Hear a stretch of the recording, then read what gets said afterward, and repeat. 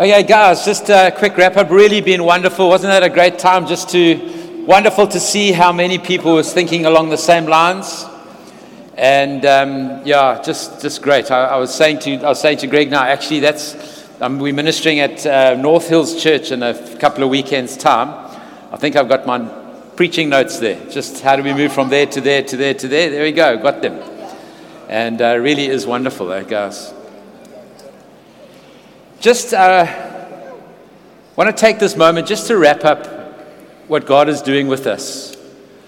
As I said earlier, I'm so excited about I've got no idea what he's coming to preach about tomorrow. But I am exceptionally excited because it will be wonderful to see God pulling all of this together somehow. I'm not sure how, but he's going to. And what I wanted to do is just highlight to us as we move now. Beth had this, before Beth's scripture, Faye Williams-Wynn, where are you? Faye, there we go. There's a thing there. Beth said you had an incredible picture that needs to be shared. Thanks, everyone. Part of my picture actually came up on one of the other boards, which is amazing and just was confirmation for me. Just in praying for this leadership time, I had such a clear picture of just hands, weathered hands, holding this old brass wash basin. And then all you could see were the hands and the arm with a towel over the arm. And it was just that with the water in front of it. No face, no anything. So for about a week before the leadership meeting, I've said, okay, God, is that washing of feet? We did that last year. That's amazing, but what does that mean? And I think just through what's been spoken around through everyone else, there's just some things that have come out of that for me, just in terms of what was mentioned of Jesus saying to me and saying to us, have you allowed me, Jesus, to wash your feet, to minister to you before you go out to wash others' feet? And just in the picture, I don't want to put too much to it, but there wasn't a face to it. And I loved where Stan spoke about putting a picture of Jesus up and how we always try and interpret Jesus. There wasn't a picture there, but in the water there was a reflection. And I kept saying, Jesus, is that you washing our feet or me going out washing others' feet? And he said, does it matter? If I'm reflected in that water, does it matter? Wow. So it was just a powerful image for me in terms of allowing Jesus to minister to us and serve us in then our going out and serving others. Wonderful. Brilliant, Faye. Lovely, man. Beth had this scripture for this in praying for this time. Romans chapter 15, verse 5 and 6. She said this.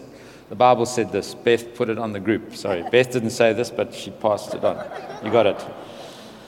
May the God who gives endurance and encouragement give you a spirit of unity amongst yourselves as you follow Christ Jesus, so that with one heart and mouth you may glorify the God and Father of our Lord Jesus Christ. May the God who gives you endurance and encouragement give you a spirit of unity among yourselves as you follow Christ. And I think in these days ahead, unity of the church is so key for what God wants to do in this city. I'm more than ever convinced that God wants to use KZN as the beginning of something. All I've got to do is look at COVID, looting, and flooding, and know that, hang on, God's got something for this place that the enemy's trying to scupper. But it's going to come through this thing called unity.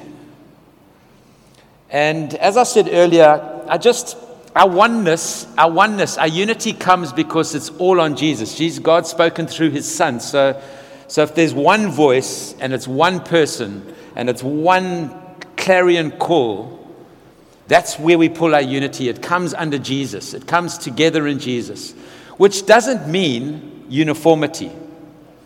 As you can see from all of these things, different people hear things slightly differently, interpret things very slightly differently, and then come up with answers that are slightly different. But it's all the same Jesus. It's all the same Holy Spirit putting those pictures, and it's a beautiful picture of unity. These pictures, these boards. You see, unity comes because we know Jesus. And because we committed to the bridegroom, it means we committed to the bride. Because we find him, because we're in covenant with him, we're in covenant with each other. Because Jesus is sufficient of all times and all ages and all places, we find our unity in him. And through the ages, the church finds their togetherness in him. I love the fact that Matthew chapter 18 talks about agreement. Friends, agreement is a very powerful thing. What you give agreement to establishes in your life. You can give agreement to lies, you can give agreement to truth. And Matthew chapter 18 is that thing where 2 or 3 of you get together and agree, something gets established. And it's very, very powerful. That word agreement, agree there, is where we get our word symphonize from.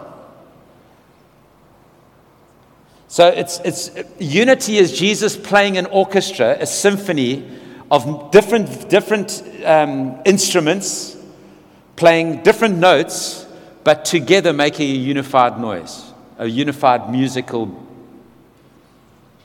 piece. This is what unity is in the kingdom of God. And friends, we've got to learn to harmonize and symphonize with each other. See, unity is not people being too scared to disagree.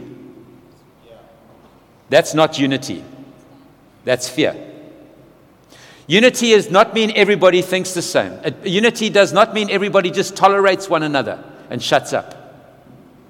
You can speak the truth. Truth sets you free.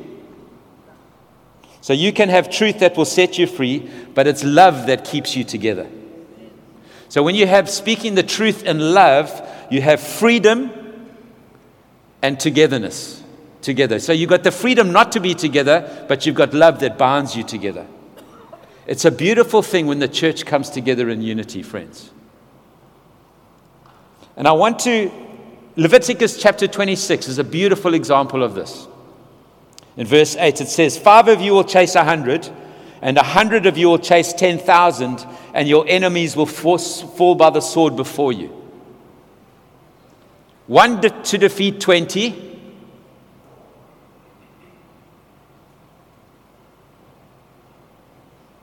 5 of you will chase 100. And 10 of you will chase 1,000. You see the math there, it's multiplied. So 5 of you, 1 in 20, but what's it, 10 over 1,000? What's that, 1 in what? 1 in 100. So 1 will defeat 100 in that scenario, and in this one here, 1 of you will defeat 100. 1 of you will defeat 1 in 20 and 1 in 100. But the difference is, there's 5 of you here and there's 100 of you there. See, the togetherness, the multiplication of togetherness is an exponential a power released to it in winning the battles that God's called us to do. Matthew chapter 12, verse 25 says this. Every kingdom, Jesus says this, every kingdom divided against itself will be ruined, and every city or household divided against itself will not stand. Division causes weakness, and division is a weapon in the devil's hand to nullify what God wants to do.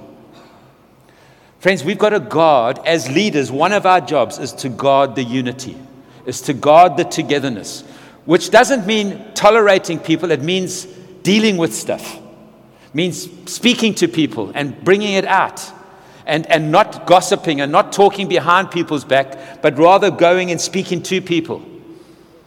It's not putting your head in the sand, it's just having the courage in love to work things out. And going forward, it is going to be a massive, massive task. I tell you what, when revival comes, friends, that everything is going to come against it. And the thing that has dispelled revivals in the past is disunity. That's true. The Azusa Street revival stopped because of racism. That's true.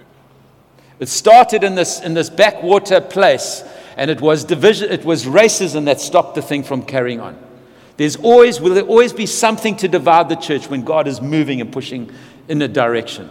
And we've got to make sure as leaders, we are standing in that thing and making sure that we are bringing that together and not being the agent. God says he'll put a hedge around you. He says to Job, I'll put a hedge around you. The enemy gets in when there's a hole in the hedge. And what we can't do as leaders is we can't be the hole in the hedge that gets in. We've got to make sure that we are guarding each other, that we are thinking the best of each other, and we're guarding the unity of what God is doing amongst us. If I look, as I said earlier, we look for tricks and we look for all these formulas of how to bring the blessing of God and how to bring the favor of God. When you look at Acts chapter 2, over and over again it says, and they were together, and they shared, and they had everything in common. And it's incredible. It says they had glad and sincere hearts. There was a joy there. And it says that they had favor with all the people. It's amazing that togetherness created favor with all the people, not just people in the church, but favor with all the people. And God added to their number daily. I tell you what, unity, a sense of togetherness, a sense of the people's presence together with the presence of God is what God adds people to. It's attractive to the world. It's attractive to what's out there because you don't get it anywhere else very easily at all. So just Psalm 33, just to end off with this. Behold how good and pleasant it is when brothers dwell in unity. It is like the precious oil on the head running down on the beard of Aaron, running down the collar of his robes. It is like the dew of Hermon, which falls on the mountains of Zion, for there the Lord commanded the blessing, life forevermore. So he describes this beautiful picture of unity where people are dwelling together in unity, and there's this wonderful sense of being together. It's good and pleasant when people are dwelling together in unity. Good and pleasant. The pleasant is like such a nice word, don't you? Like it's a pleasant thing. It's like, it's delightful, it's sweet, it's lovely, it's agreeable. It's good and pleasant. Don't you want to have a pleasant life? Like I'm thinking, hey Lord, that's peace. And God says it's good and it's pleasant when you dwell. It's sweet, it's agreeable. There's something there that's so attractive when people dwell together in unity. And then he starts to talk about an oil. We want more anointing, friends. More anointing comes from more unity. I'm convinced more and more and more, friends, this thing, it's like God lands on a together people. God lands on it together. There's an anointing that runs down. There's an oil that begins to flow. On the beard, where maturity comes? The environment for maturity is in the place of unity. When there's disunity in a family, the kids don't grow up properly. They grow up with a limp. There's something that they've got to deal with later on in life. But when there's unity, when there's a sense of togetherness, when there's a sense of working out your stuff with each other, and not talking about each other, and not talking about other churches, and not talking about this, and not getting excited because those guys are going through a hard time. And and you can easily, kind of get courage. Oh, you're going through a hard time. I feel so encouraged because me too. But friends, there's something of a maturity. God adds maturity to a people that are together. There's a dew, the dew of Hermon. It refreshes, it invigorates, it brings God life. This is what unity does. It creates this environment where it's refreshing, where it's a place that you want to be in. It's not a place you have to be in. It's a place that draws people. It's where God adds people, as he did in Acts. He talks there about a mountain which falls on the mountains of Zion. This is very devotional and kind of symbolic. But where there's unity, there's stability. Where there's not unity, there's instability and all kinds of shaking and all kinds of things. Friends, this is something that we have got to guard. We make much of Jesus, and we stay together around Jesus in the Jesus way, God is going to land on us in a profound way. You won't have to, people will be getting healed while people are preaching or during worship. People will be delivered because of the power of God, because of the stability in the place. And people will be refreshed just by being with us, friends. But it's about a people being together. And even as we put these signs together and put all these, you can see the togetherness that God is pulling together. Some very similar thinking patterns. Very similar ideas. Friends, these are the things that God has already put in your hearts. We've got to now live this out and do this together. What else? And lastly, it's an environment for reproduction and growth. When the dew falls on the mountains, there's fertility, friends. When God's people dwell together in unity, there is an increase in anointing. When God's people dwell together in unity, there's a maturing process that begins to happen. It's a place where people can grow up. It's a place where people can refresh themselves. We become a place of stability, and we can become a place of fertility. Where actually that's where there's growth and there's life. That's where the sending happens. It's from that togetherness. Let's guard our own hearts. The enemy to unity, friends, is selfishness. The enemy to unity is immaturity. You know, and I think part of the reason why God puts such an emphasis on unity is for a people to be in unity, there has to be maturity. It means that I don't nitpick everything about everybody. Everybody's got stuff that you prefer not to have. And we're not all with our friends that people like us. We're with people that are very unlike us. But we get to see them and appreciate them and find the togetherness and see the gold in them and draw the gold out, as Elise was saying in our group earlier. This is the environment that we want our kids to grow up in. I heard somebody was chatting to me, but in the church there's all this politics and people are this and that. And honestly, there isn't. There's not everybody's got their stuff, friends. But actually the church, Glenridge Church, is actually in unity. There's a sense of togetherness. It doesn't mean everybody agrees with everybody and that we can do this and we can do that. That's fine. But we've got to have the grace for the difference. We've got to have the grace for what's not happening, as much as we've got to have the grace for what is happening. And I believe when God pulls us together on this journey, we're going to see God move profoundly. Glenridge leaders in the kingdom of God, let's guard our hearts. Let's guard our minds.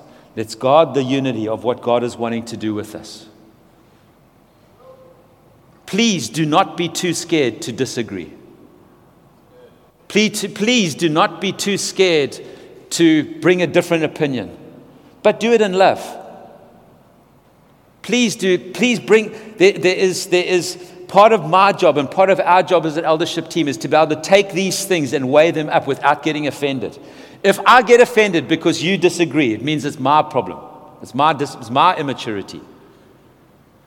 Let's make sure that we find God and find Jesus in these days that will lead to an incredible explosion of His power and anointing around our lives, around this church, and in our families and in the city. It's very, very exciting. Thank you for being here, guys. Thank you for being here. What's it there? Ronnie, you want something? Thank you for being here. Thanks for giving up a Saturday. Let's get people on the journey. Let's start multiplying. You see, once you start with a little bit of togetherness, it's easy to multiply the togetherness into more and more and more and greater circles. And what God has done in this day, I think just by declaring these things and just being together and seeing these things, God does something in the spiritual realm, not just the physical realm. God is putting a stake in the ground and saying, Glenridge Church, I've got something for you and I want you to walk into it. The kingdom of God is beckoning all of us. Ronnie.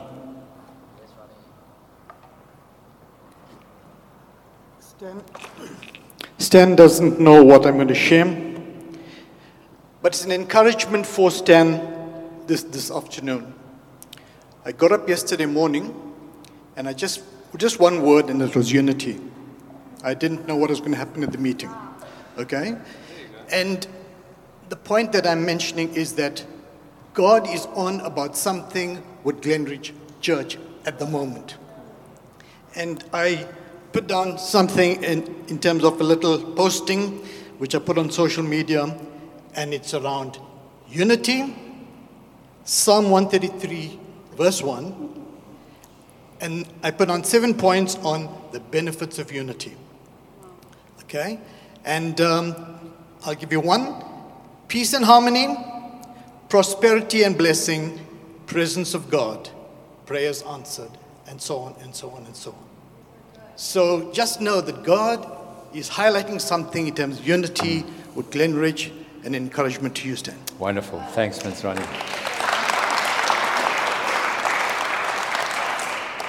Just when Ray spoke about whole and holy, I just have been noticing fence in offense. That when there's a fence, it puts up a fence. And I just had such a sense of, you know those garden fences that you can just pull up and chuck away? Please, just pull up the fence and chuck it away. It's not worth having fences. We need this unity. It's where God will flow. So, yeah.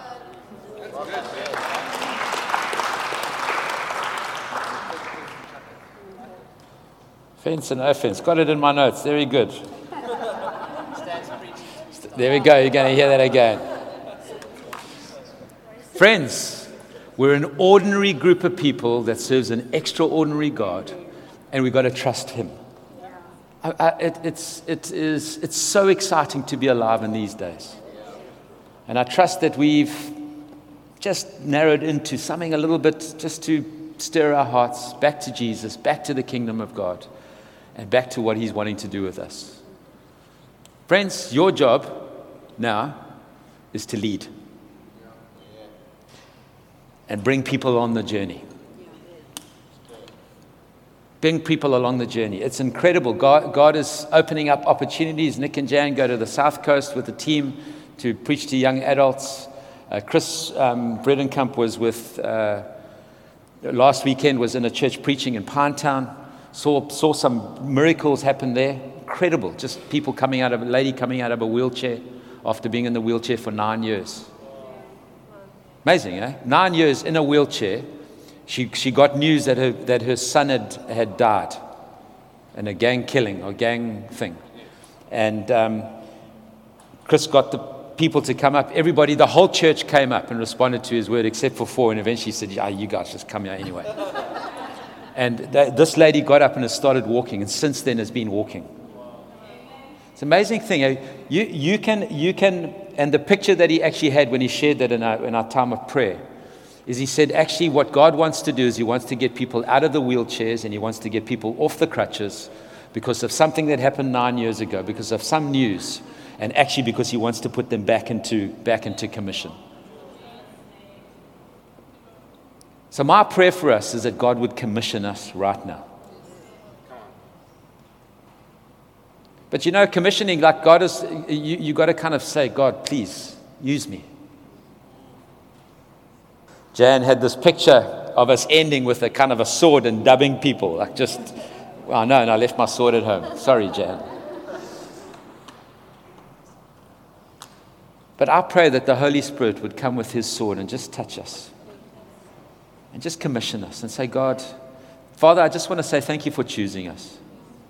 Thank you for finding us. Thank you for rescuing us. Thank you for putting purpose and destiny into our hearts. Thank you for saving us. Thank you for healing us.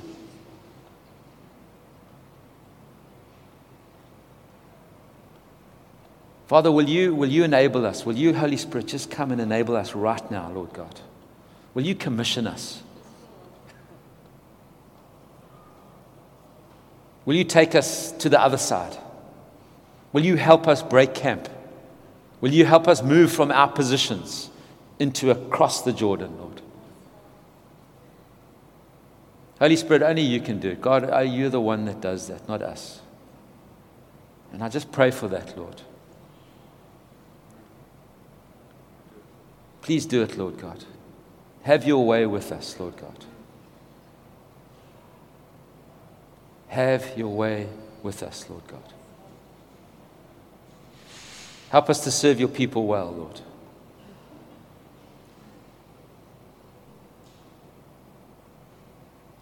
Thank you, Jesus. We love you. We honor you. We thank you for what you're wanting to do. We want to be available, Lord. We want to have both hands up saying, God, pick me.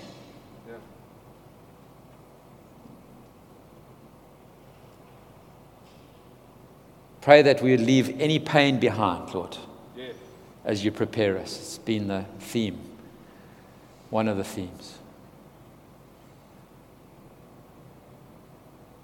Let us not be put off by the past, but let us get settled out by our future, Lord God. We bless you, we honor you, we thank you. We've got a long race ahead, Lord God. I pray that you'd strengthen and encourage every single person, Lord God. Embolden us with faith, Lord God. Holy Spirit, will you come and fill us again, just over and over again? Will we just have encounters with you that enable us to be the witnesses that you've called us to be, Lord?